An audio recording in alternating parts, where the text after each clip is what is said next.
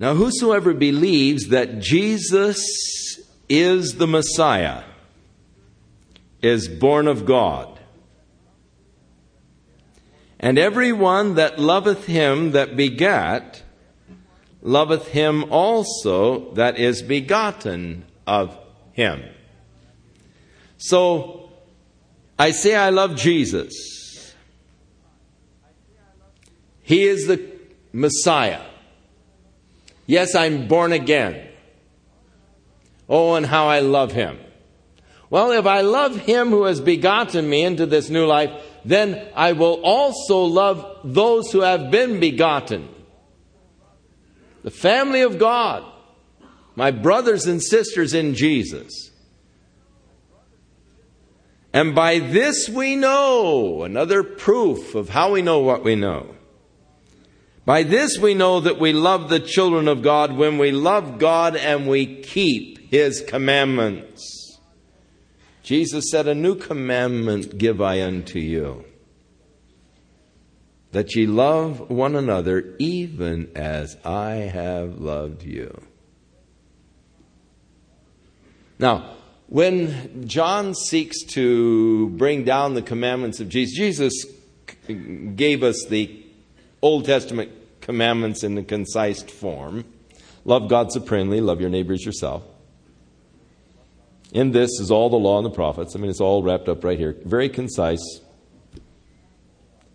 Now, John also capsulizes, gives us the essence of the commandments of Jesus.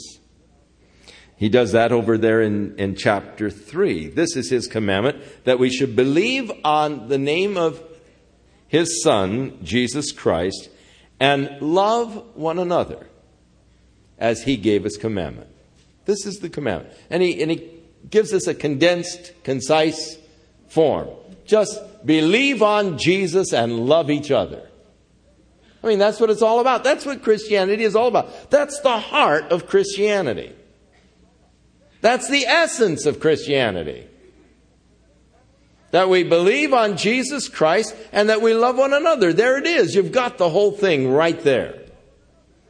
Now, hereby I know that I love God.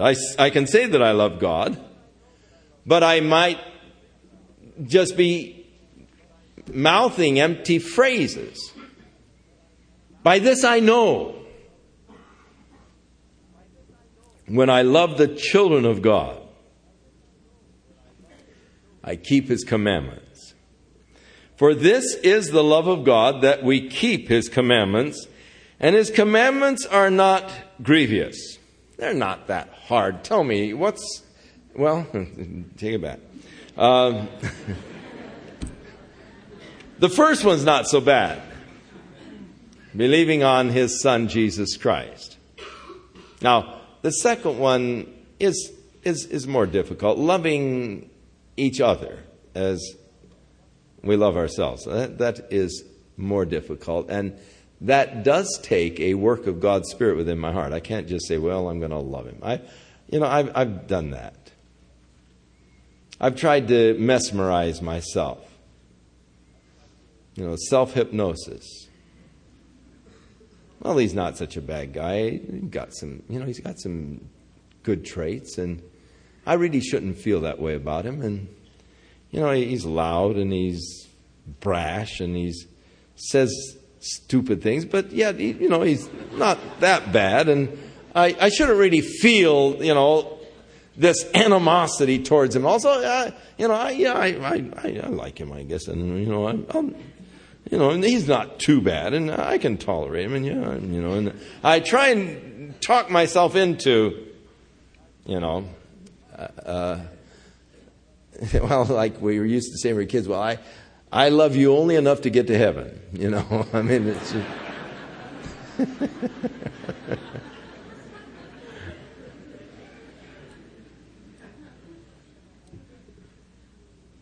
And so you've got yourself all psyched into, hey, he's not so bad. Yeah, I love him. And then he shows up at a party. And as he comes in, loud mouth, crude, says some stupid thing and you think, oh, you jerk, why didn't you stay home? And all of this mesmerizing out the window. All of this, hours building myself up for this next time that I meet him. Yeah, he's not too bad. I sort of like him, And then, poof, all of the effort of bringing my mind into a loving state is gone. Yes, it's true. There are people with whom you are incompatible. They're too much like you.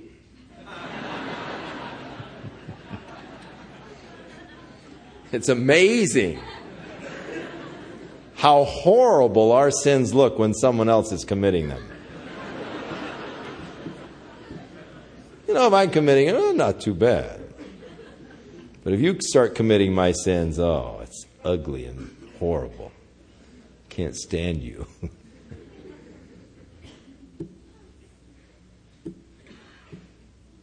This kind of love takes a special work of God's Spirit within my heart. I can't do it. I can't manufacture agape. I can't psych myself into agape.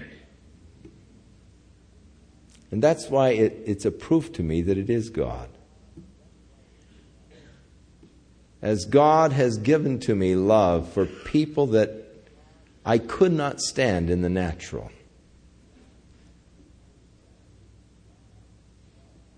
And to experience God's love working in my heart and changing my heart and my attitude towards these people, I know it's God's love being perfected in me. And there are many times that I've had to pray, now, Lord, I know that you require that I love them, but that's impossible for me. I can't do it. But Lord, I want you to work in me and give me your love for them. I know that I don't love them, but I know that you do. So give me your love for them. In these kind of things, I think that it's extremely important that we be totally frank and honest with God, because it's, if you anything else, you're only fooling yourself. You don't fool God. And so many times we're trying to snow God with our prayers. Well, God, thank you for this great love you've given to me. Oh, Lord, I love everybody. Now, there's one fellow, Lord, and I'm having difficulty loving him with the intensity and degree that I should be loving him.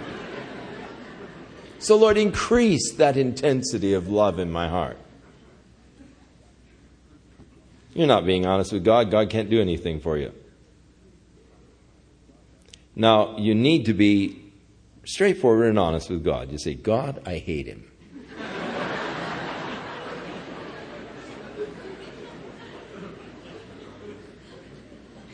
I can't stand his looks or anything else. And so, God, if there's going to be any love coming from me in his direction, you're going to have to do it. But I'm willing, Lord, for you to do it. Please work within my heart. Take away the hatred and give me your love. And if you're honest, then God can deal with it, and God will deal with it and work. As long as you're trying to snow God, you're not going to get anywhere, because he knows the truth of your heart.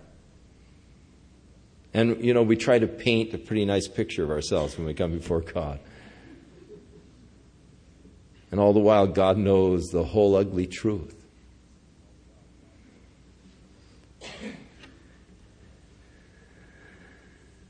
His commandments are not grievous.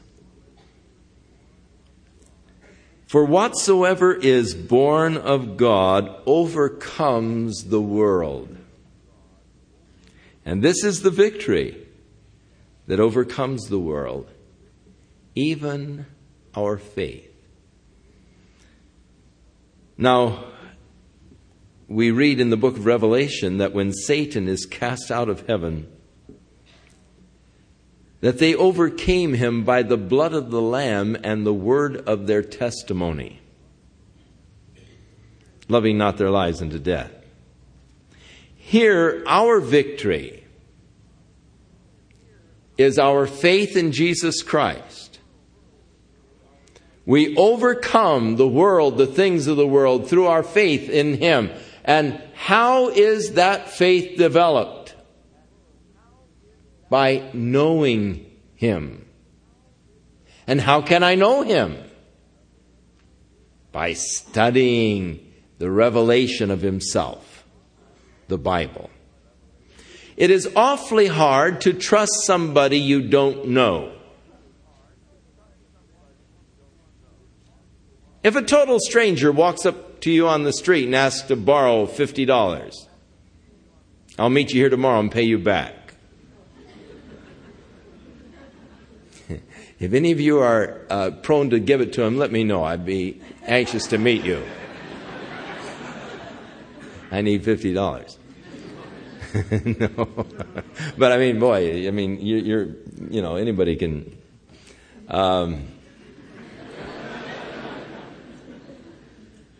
You see, I don't know you. How can I, trust you to be here to pay me back? I don't know you. Hard to believe or trust someone you don't know. Because we know that there are a lot of shams and a lot of, frauds and everything else. A lot of scams going on.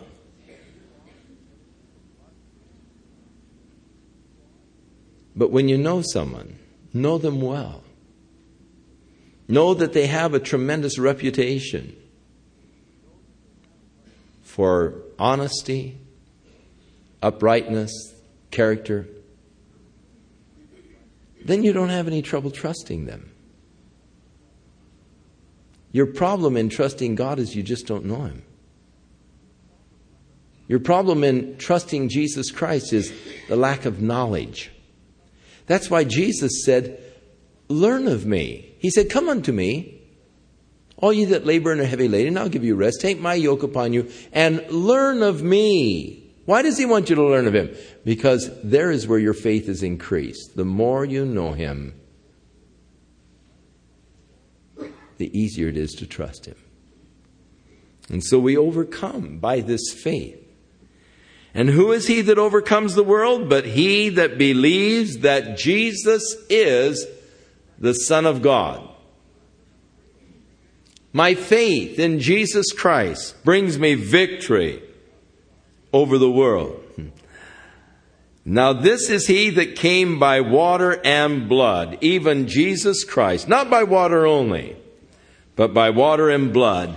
And it is the Spirit that beareth witness, because the Spirit is truth. What does it mean He came by water and He came by blood? Not by water only, but water and blood. There are two general opinions of the commentators. The first opinion is that it is referring to His baptism. He was baptized in water and then later baptized in blood. When John and James came to Him and said, Lord, we'd like a favor. When you establish your kingdom, let Him sit on your right side and let me sit on your left side. And Jesus said, you don't know what you ask. He said, are you able to be baptized with the baptism wherein I am going to be baptized? Oh, yes, Lord, we are. He said, you don't know what you're saying. But He was referring to the cross as a baptism. So when He refers here, He came not only by water but by blood. It was a reference to His water baptism and then His crucifixion. The other field of thought of the commentators is that it is a reference to the crucifixion itself, when the soldier pierced His side and there came forth blood and water. And it is a reference to that cleansing flow from Jesus by which our sins are cleansed, the pouring forth of the water and the Spirit and the blood. And so I leave the theologians to argue it. I say that you can take either opinion and you're not going to be too far from wrong. Just exactly what he means by this, I am not sure.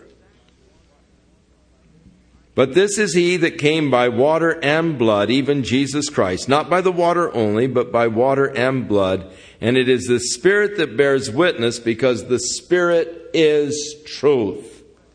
And so the Spirit bears witness of the truth to our hearts. Now, verse 7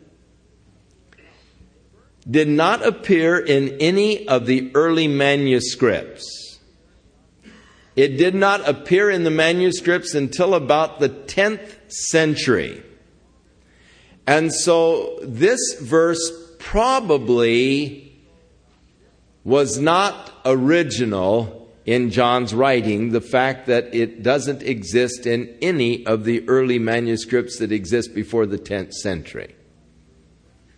So, verse 7 probably should not be here in the Scriptures. This is the only verse of which I would declare that in the New Testament.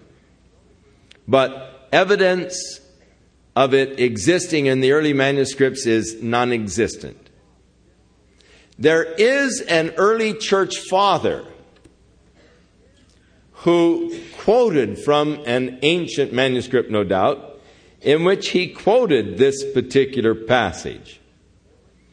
Now, what manuscripts he had, we don't know. But there is only one church father that made reference to it, early church father. And so it is generally conceded that this does not belong as a part of the original text. But you should go from verse 6 to verse 8. The Spirit bears witness, because the Spirit is truth. Of what does the Spirit bear witness?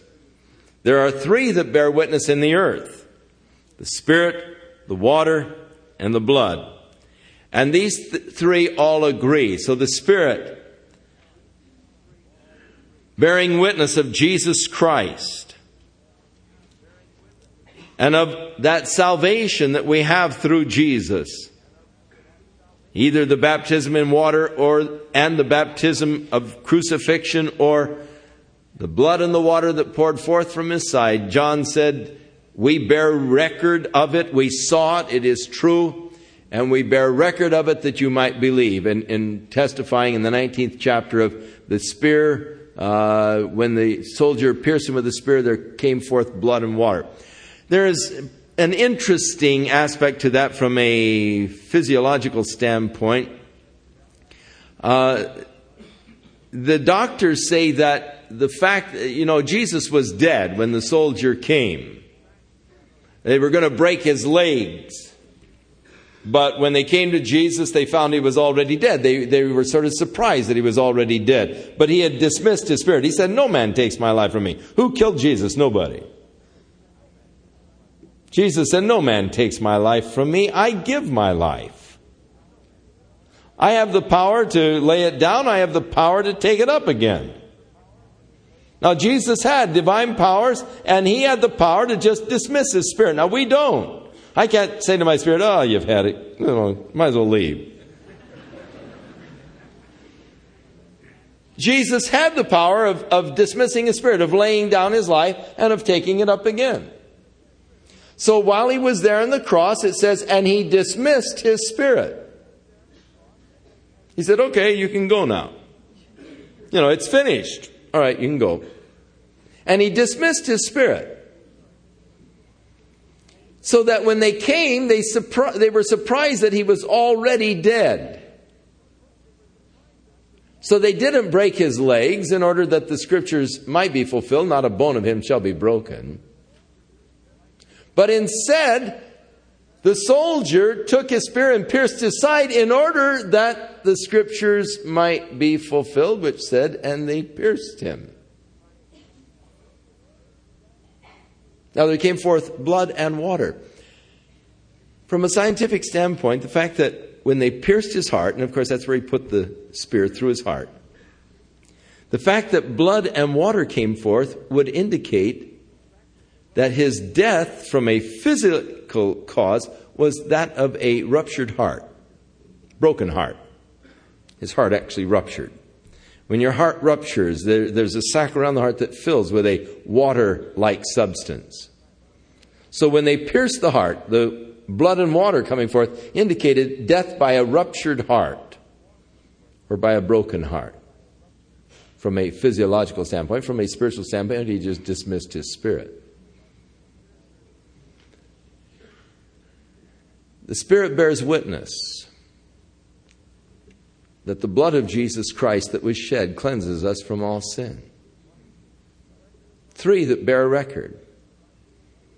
The record of God that there is forgiveness provided for you and for your sins from God through Jesus Christ and his sacrifice on the cross for you. Now, if we receive the witness of men, the witness of God is greater. What is our whole jurisprudence system based upon? The witnesses of men.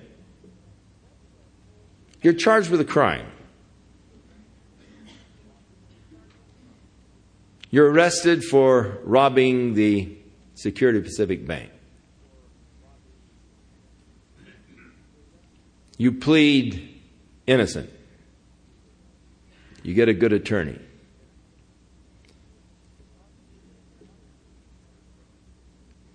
The prosecuting attorney introduces the first witness. Your name, your occupation. You're a teller at Security Pacific Bank. On March the 15th at 2 o'clock in the afternoon. What happened? Well, a man came up to my window and he handed me a paper bag and a note. And he said, I have a gun and I'm going to shoot you unless you fill the bag with money and hand it to me. Do you see this man in the courtroom? Yes, he's sitting right over there. Are you sure that's the man? Oh, yes, I'm sure. What makes you so sure? Well, I noticed this scar down the side of his face and I'm sure it's him. He calls his next witness. Where were you on the afternoon, 2 o'clock? Well, I happened to be standing in line in the bank, and I noticed this man go up to the window, and, they tell their story. And do you see the man in the courtroom? Oh, yeah, he's sitting right over there. Are you sure that's the man? Oh, yes, I couldn't be mistaken. I'm sure it's him. And they get 3 or 4 people say, oh, yeah, I saw him, I saw him running out. I was standing at the door, and he almost knocked me over as he went running by, and I turned to yell at him, but he'd, already gone. But, oh, man, I faced him, and I saw a gun in his hand and all. Yeah, he's right over there. Guilty. The witness of men. We accept it. Our jurisprudence system is based upon the witness of man. You've got 2 or 3 people that give you an identical story, then they put the finger on the same fellow. You say, yeah, it's got to be the fellow. He's guilty. They build up the case. They show all the evidence to show your guilt. And you're adjudged guilty because of the witness of men. Now, if we will accept the witness of men,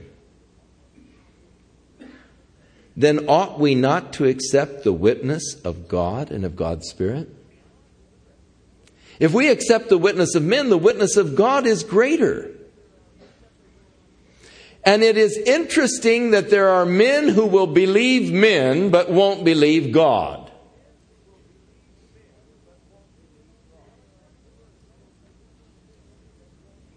They'll accept the word of men who are often untrustworthy.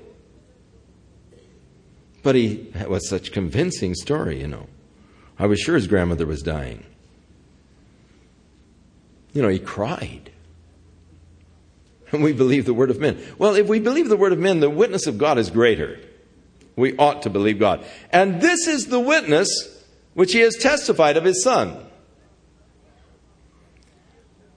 He that believeth on the Son of God then has this witness in himself. The Spirit bears witness the Spirit within me, and so there is that internal witness within me testifying to the truth of Jesus Christ to my heart. That's why there is no doubts. I know because of the witness of the Spirit within my heart. There is that oidos of the Greek, this intuitive, internal knowledge that I have by the witness that is within me, the witness of God's Spirit.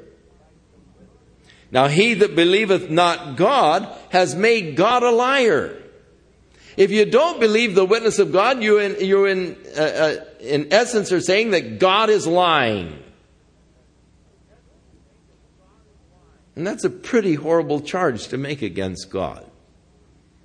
But that's the charge you make when you refuse to believe God's witness to your heart.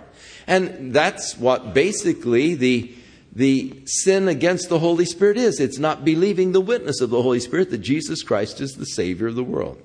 Your only hope of eternal life is in Jesus Christ. And you don't believe that, that's unpardonable. God's made no other provision for your salvation apart from Jesus Christ.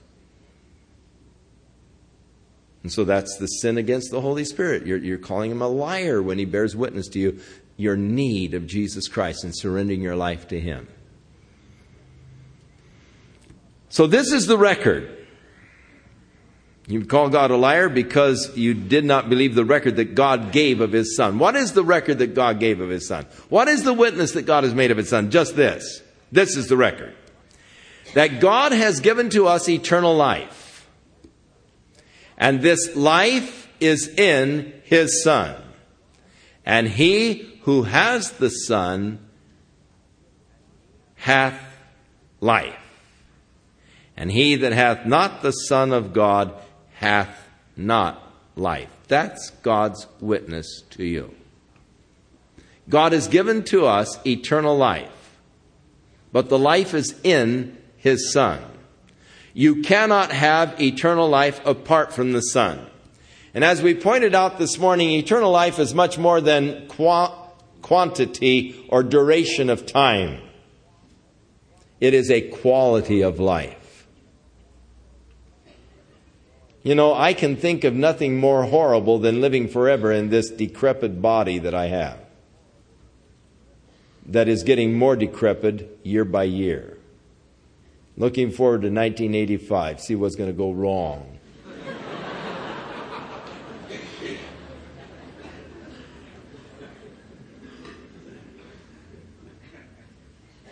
Though the outward man perishes, the inward man is renewed day by day. Thank God for his work of his Spirit within my heart, or I'd really be discouraged. The inward man being renewed. You see, the outward man is wearing out, decaying, going to pieces. But the inward man, hey, getting stronger every day. Now, as the body continues to deteriorate, if I should live to be 150, that'd be horrible.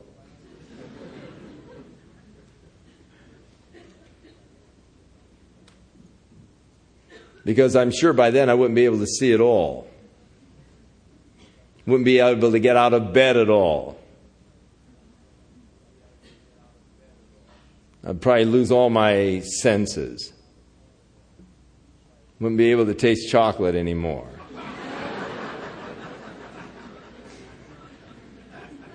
And to go on forever in a body that isn't functioning.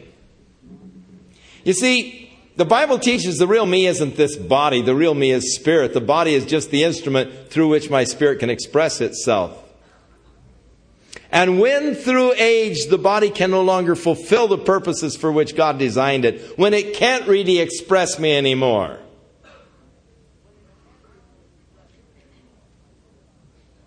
then God in his love is going to release my spirit from this body. I don't want to rot away in some old folks' home, senile and walking around just, you know.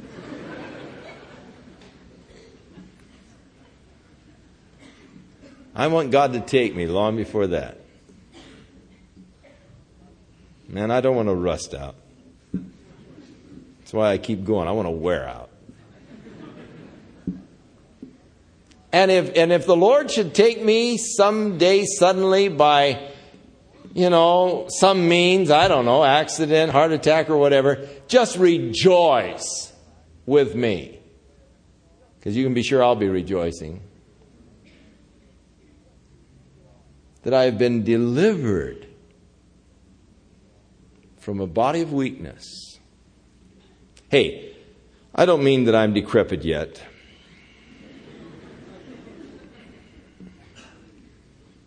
But I'm getting there.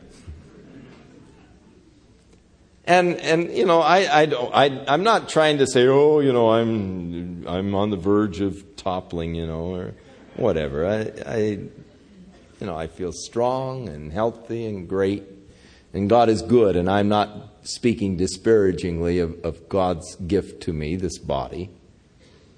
I thank God for the strength and all that He has given to me. I thank God for the energy that I have. I thank God for the strength that I have.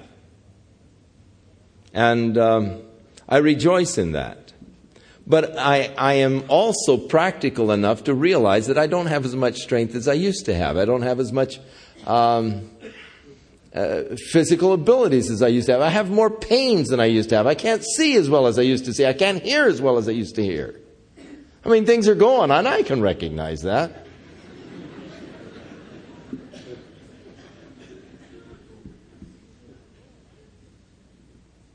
But that age-abiding life that I have is not just a quantity of life, it's a quality. It's a quality of life that is rich and full. It is a life that is marked by joy. The kingdom of God is not meat or drink, but it's righteousness, peace, and joy. And that's the quality of life that we have in God's kingdom. It's a life of righteousness, a life of peace, a life of joy. So this is the record God's given to us, this age-abiding life, this life of joy, this life of righteousness, this life of peace. And this life is in the Son. So it immediately gives us the contrast. You remember in the book of Ecclesiastes, Solomon, an old man, sort of embittered, tried everything. He had gone the full 10 yards. I mean, there wasn't anything he didn't try. In fact, he said, all that my eyes or my heart desired, I did not withhold anything from them. Hey, I did everything. I didn't hold back anything that my heart desired. So he had reached the epitome of wealth, the epitome of education, sciences, the whole thing. He had gone the full distance. Anything that could be done under the sun, he did. And then what does he say? Hey, emptiness, emptiness. Everything is empty and frustrating under the sun. Life under the sun he found to be intolerable. He had tried it all, and it was all empty. Life under the sun. But life in the sun, a whole different story. That's age-abiding, eternal life, a quality of life that is rich and full and glorious. Too bad Solomon didn't know the life in the sun. Maybe you're living a life under the sun. It can be pretty miserable, pretty frustrating, pretty empty. You need to try life in the sun. This is the record. God has given to us eternal life, and this life is in the Son. And he who has the Son has life. But he who has not the Son of God hath not life. Jesus said this in John 3:36. He said, he that hath the Son of God hath everlasting life. And he that hath not, or he that believeth, it was, he that believeth in the Son of God hath everlasting life. And he that believeth not the Son of God shall not see life. But then he added, but the wrath of God abides on him. Now, John said, these things have I written unto you, that believe on the name of the Son of God. Why did John write this epistle? Chapter 1, he wrote it that we might have fellowship with God and the fullness of joy that comes from that fellowship. That which we have seen and heard declare we unto you, that you may have fellowship with us. Truly our fellowship is with the Father and his Son Jesus Christ, and these things write we unto you, that your joy may be full. Chapter 2, verse 1, these things write we unto you, that ye sin not. Now these things have I written unto you that believe on the name of the Son of God. Why did he write? That ye may know that you have eternal life, and that you might believe on the name of the Son of God. So the purpose of the epistle is to bring you assurance of that eternal life. The record, this is the record God's given,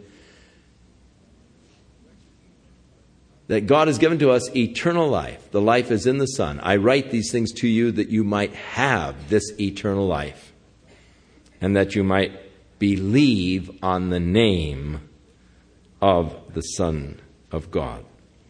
And this is the confidence that we have in him, that if we ask anything according to his will, he hears us.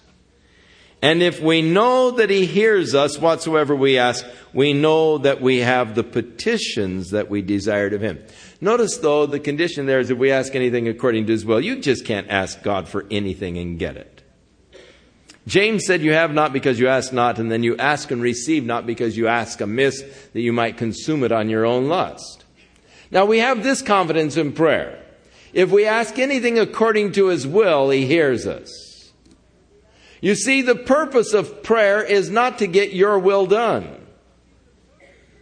And that's a common mistake that people make about prayer. They think it's some genie in a bottle that's going to pop out and grant you your 3 wishes. Not so. The purpose of prayer is to get God's will done. So I have this confidence in prayer. If I ask anything according to his will, he hears me. And if he hears me, then I've received the petitions that I've desired of him. If I ask not according to his will, then he's going to be good enough and gracious enough to not listen and not answer. I am just as thankful for the unanswered prayers that I have as I am for the answered prayers. God knew so much better than I did. And had he answered all my prayers, hey, we'd all be in a mess. And so I have this confidence in prayer. If I ask anything that's according to his will, because that's the purpose of prayer, is to get God's will done. Always the thrust of prayer is God's will, to get it accomplished here upon the earth. Now, if any man see his brother sin a sin which is not unto death, he shall ask, and he shall give him life for them that sin not unto death. Now, there are sins that are not unto death. There are sins that we commit. The word sin is missing the mark. A lot of people miss the mark. In fact, we've all missed the mark. We're told that in the first chapter. And if we say that we haven't missed the mark, then, hey, you're only deceiving yourself. The truth isn't in you. We've all missed the mark. And if you see a brother missing the mark, he's sinning, but it's not unto death. It isn't. What is the deadly sin? The rejection of Jesus Christ. That's the sin unto death. When a man turns his back deliberately and willfully upon Jesus Christ, that's the sin unto death. And John said, I don't say you pray for that. I mean, you see, that's a line that God won't cross. God won't cross your free will. He has given you the power of choice, and then he honors it. He won't cross your free will, and he won't save you against your will. You don't have to worry. God's not going to force you to be saved. God's not going to force you to be with him in heaven. You don't want to be with God. You say, well, don't want to make you miserable. You don't have to be with me. But you've chosen your own misery.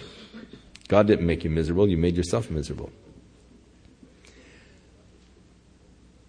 So, when a brother is sinning a sin, we should pray for them.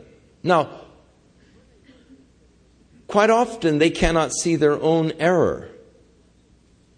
Satan is very deceptive. He comes as an angel of light to deceive. He brings a strong delusion that man might believe a lie rather than the truth. And I could write his script. I've heard it enough times. Well, my wife never understood me, and I never really did love her. I just, married her, but never did love her. But this woman, she understands me. We have a communication. Ours is special, and she's so spiritual, and we feel so close to God when we're with each other. And I could write this stupid script. Satan's lies. And so you see a brother taking in a sin, a fault, a sin not unto death. Pray for him, because Satan has blinded his eyes. He can't see what he's doing himself. He's deceived. Pray for him. Pray that God will open his eyes and cause him to see the deception that Satan has pulled over his eyes. Pray that God will set him free from the blinding power of the enemy that's distorted his true sense of values. God might give him life and cause him to see and deliver him. But if a person deliberately, willfully turns his back and rejects Jesus Christ, then pray also for him, but not God save him, because God won't save him against his will. Pray that God will bind Satan's power and work, and God will open his heart to the truth. You can't really say God save him, because that's something that God won't do against a person's will. So, there is a sin unto death. I do not say that you should pray for it. All unrighteousness is sin, and there is a sin not unto death. There's a lot of things that we do are wrong, but they're not going to damn your soul eternally, and I disagree with that kind of preaching that, gets on these little issues and hangs you over the pit and, tells you you're going to hell, and you'll, wish you'd listen to me when you're kicking coals in hell, and this kind of stuff. I don't believe in that. I believe in the grace of God, and I think that there's only one sin that can damn your soul, and that's the rejection of God's love in Jesus Christ. That's the sin unto death. And God is so gracious and merciful. There is a sin that's not unto death. Now, we know that whosoever is born of God doesn't practice sin, because I have a new nature. Paul said, how can we, who are dead to sin, live any longer therein? That old nature is dead. So I cannot practice sin. I know that whosoever is really born of God, born again, can't practice sin. Now, we may sin, but you know what? You're going to find out something very interesting. Once you're born again, you can't get away with your sin. You may have been very good at getting away with sin in the past. Before you were born again, you may have cheated and anything else and got by with it. Once you're born again, God won't let you get by with it. He'll nail you every time. That's because He loves you. And He knows it wouldn't be good for you to get by with it. So God will see that it's exposed. Hey, if you're getting by with it, then, look out. Could be you're not born again. Whom the Lord loveth, He chasteneth, and scourgeth every son whom He receives. That means He doesn't let you get by with it. So, we know that whosoever is born of God does not practice sin, but he that is begotten of God. Who is it that was begotten of God? Jesus Christ. And so here, you should correct the capitalization here. He that is begotten of God, that he should be capitalized. He that is begotten of God keepeth him, and the wicked one toucheth him not. I am kept by the power of Jesus Christ. He, Jesus, who is begotten of God, keeps me, and the wicked one touches me not. And we know that we are of God, and the whole world is lying in wickedness. And we know that the Son of God is come and has given us an understanding that we may know him that is true, and we are in him that is true, even in his Son Jesus Christ. And this is the true God and eternal life. So he now closes out with, we know, we know, we know. We know that whosoever is born of God does not practice sin. We know that we are of God and the whole world is in wickedness. We know that the Son of God is come and given us the understanding that we may know the truth. The word know there is gnosko, and that is we know by experience the truth. We have experienced now that which is true, that we are in him who is true, even in his Son Jesus Christ. This is the true God and eternal life. And then the final exhortation. Little children, keep yourself from idols. But what an important exhortation, because it is so easy for us to get hung up with idols.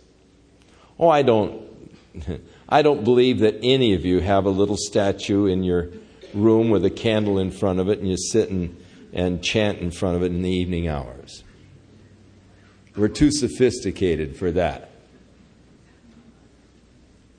Your idol probably has one eye and is in your living room or family room.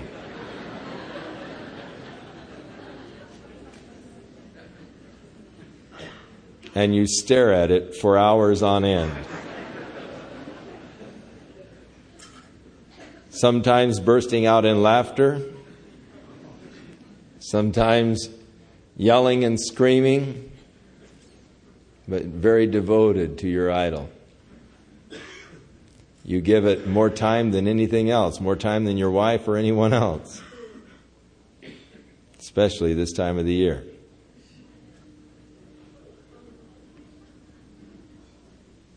Your idol could be that car that you drive by and look at every day. You've gone up and sat in it. And one of these days, it's going to be yours. And all you can think about is that car and how great it's going to be to sit behind the wheel and drive that thing. It's yours. I don't know what your idol may be, but there are many idols. Anything that takes the place of God in the devotion of my life. Anything that comes between God and me. Anything that begins to occupy my mind and my heart and displace God in my life is an idol that I must keep myself from. I cannot allow anything to come between my relationship with God. It can be a person, it can be an object. But little children, keep yourself from idols. Seek first the kingdom of God and his righteousness. Shall we pray? Father, we thank you again for the opportunity of studying your word tonight and just basking in the richness of thy truth. Thank you, Lord, for the Holy Spirit and his anointing upon the word and upon our hearts that we might hear and receive thy truth.